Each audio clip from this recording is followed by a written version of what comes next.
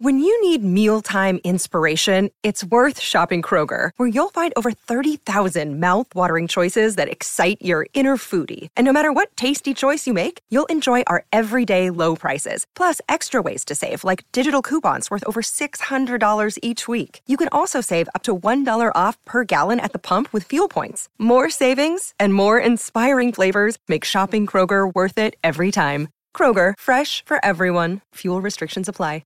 Another day is here, and you're ready for it. What to wear? Check. Breakfast, lunch, and dinner? Check. Planning for what's next and how to save for it? That's where Bank of America can help. For your financial to-dos, Bank of America has experts ready to help get you closer to your goals. Get started at one of our local financial centers or 24/7 in our mobile banking app. Find a location near you at bankofamerica.com/talktous. What would you like the power to do? Mobile banking requires downloading the app and is only available for select devices. Message and data rates may apply. Bank of America N.A., member FDIC. Hello there. We would be honored if you would join us. What's going on, guys? I hope you're all having an awesome day today. Today we have something really interesting, and while it's a long video, it is something that is very, very important. And I want you to try to pay attention as best as you can while you're watching, as it will connect so many different things in the next 4 or 5 videos to come, which I'm going to have to make since this whole chapter about Obi-Wan transitioning into the Force goes into so many different avenues of his life that are just far too long for one video. So, this video is a part 2, if you will, from the Yoda's connection with Vader video that I made a few days ago. And where that one covered Yoda feeling Obi-Wan dying and trying to find Anakin within Vader, this one covers exactly what Obi-Wan saw when he got cut in half by Vader as he transitioned into becoming a Force ghost. Now, this is obviously something that I hope we'll see in the movies, or at least in Episode 9 with Luke. And now as we go into that realm, which we have access to, hopefully. Now, once again, disclaimer, I'm going to do my best to do an English accent, and while it's kind of laughable, just maybe, save the laughing for the end. So, as Obi-Wan explains, he is standing in the heart of the Empire's new battle station, facing the man who, for good or ill, has defined the last 30 years of his life. He closes his eyes, hearing the slashing of Vader's red lightsaber. He questions if he even meant what he said about being more powerful than Vader could possibly imagine if he were struck down, when he feels the searing pain in his side, and boom, wakes up in his hut on Tatooine. Everyone gone. Vader, the troopers, the noise, all gone. As he glances about his home, he notices his mattress and chair are missing. Above my bed to mark the passage of time, I run my hand across the pitted surface. 3 years scored into the stone.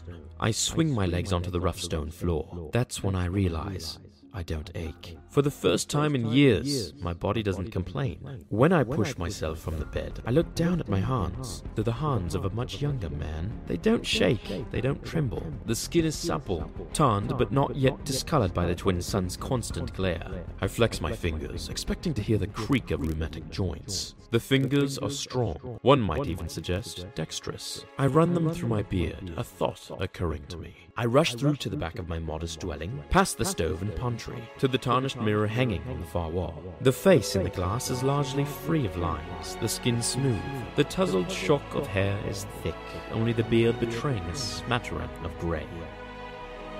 The world lurches. I throw a hand against the wall to steady myself. This is the past. The mattress, the chair, the bowls, and the humidifier. They're not missing, they just haven't arrived yet. I pitch forward, falling into the swirling cycle of my death. But this time, there's more. So much more. A newborn baby cradled in my arms, a wailing as his mother breathes her last. Qui-Gon sinking to his knees, smoke rising from the jagged hole in his gut. Eyes that once looked on me as a brother, corrupted by the dark side, burning yellow with hate. As Obi-Wan is taken back to his duel with Vader on the Death Star, which covers a good 3 or 4 pages of about everything he sees and feels as he tries to find Anakin within Vader as they duel, he then hears Vader's line, "When I left you, I was but the learner." And at that very instant, he's taken back to where it all began. His image flickers. 1 second, he is the armored giant I see before me. The next, a charred husk reaching out on a carbonized shore. One face impassive and angular, the other blackened and screaming in agony. Then there are more, joining the fluctuating cycle. A fresh-faced teen, eager to take up the mantle of a Jedi. A spirited slave boy, pulling grime-ridden goggles over innocent eyes. A limbless wreck hanging in a Bacta tank, necrotic skin, pallid and scared. I see them all at once, everything he was and everything he has become. Only a master of evil, Darth. I cannot use his real name. It would undo me, even after all this time, catching in my throat. The time for talk is at an end. This must be decided once and for all. I strike first, our lightsabers flaring as they clash. The sudden illumination draws another shadow of Coruscant. Anakin, railing against the wooden sticks I force him to use, rather than energy weapons. I'm not a child anymore, Obi-Wan. Why must we use these toys? You must be patient, my young Padawan. This is but the first step. We have time. As they continue to duel on the Death Star, Obi-Wan notices how Vader's blocks are like hitting unmoving metal, where the story begins to really pick up pace and fast, as Obi-Wan is thrown between the Death Star and his trusty steed on Tatooine, as they gallop quickly towards Luke's home, where gangs and bandits begin to swarm Luke. Run, Luke, run! As Obi-Wan ignites his lightsaber, he and Uncle Owen fight off dozens of alien bandits of all different species. Now this part would make for a long video that I'd like to make into its own as well. It's a crazy fight scene, so rest assured that I will bring it to life as best as I can in another episode. So as Obi-Wan keeps looking at his feet, seeing it change from Tatooine sands during that fight to the metal of the Death Star as he clashes against Vader's saber. Understanding he is not the same young man that he used to be, he sees Luke from the corner of his eye as he fights Vader, knowing he will step in and ultimately die from the blaster fire. As Obi-Wan begins to panic, knowing that he's not as strong as he used to be, the voice of someone inside of his head speaks up, louder than it's ever been before. Go to him. The voice in my head is louder than it has been for years. Yes, Master. I straighten my back, closing my eyes as I raise my saber in front of me. I don't see the blade sweeping through the air, barely even hear its whine. I imagine Luke, cross-legged in the sand, playing with a wooden Corvette. Eyes scream saber, pain. Ben, no! As Luke cries out. I see everything happen at once. If Luke stays, he will die. If he fights, he will die.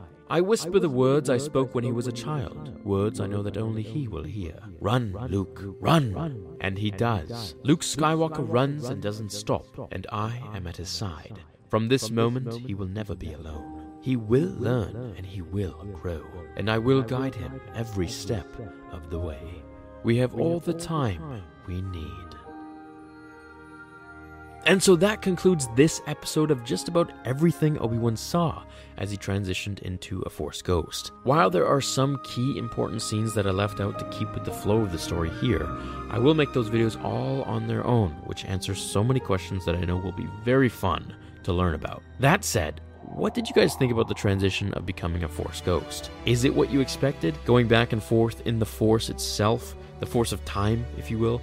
Undulating between events, fights, memories. Something I noticed, and it seems to be a trend, was that the ghosts always seem to go back to their prime form, when they were somewhat younger. Now, I believe this sets precedent for when we get Obi-Wan as a Force ghost, perhaps later on, coming back younger as Ewan McGregor, or Anakin returning, coming back like he looked in Revenge of the Sith, so that it won't confuse the audience as much, seeing as how this is now canon.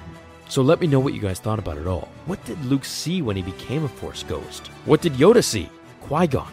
It raises so many new questions and so many more doors that we could open. All of these hopefully won't just be answered in more books, but rather revealed and filmed in the upcoming movies and spin-off films. I'm sure it will be promising if they make this happen.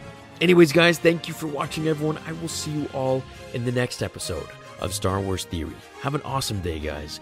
Until then, my fellow Jedi and Sith friends, remember, The Force will be with you always.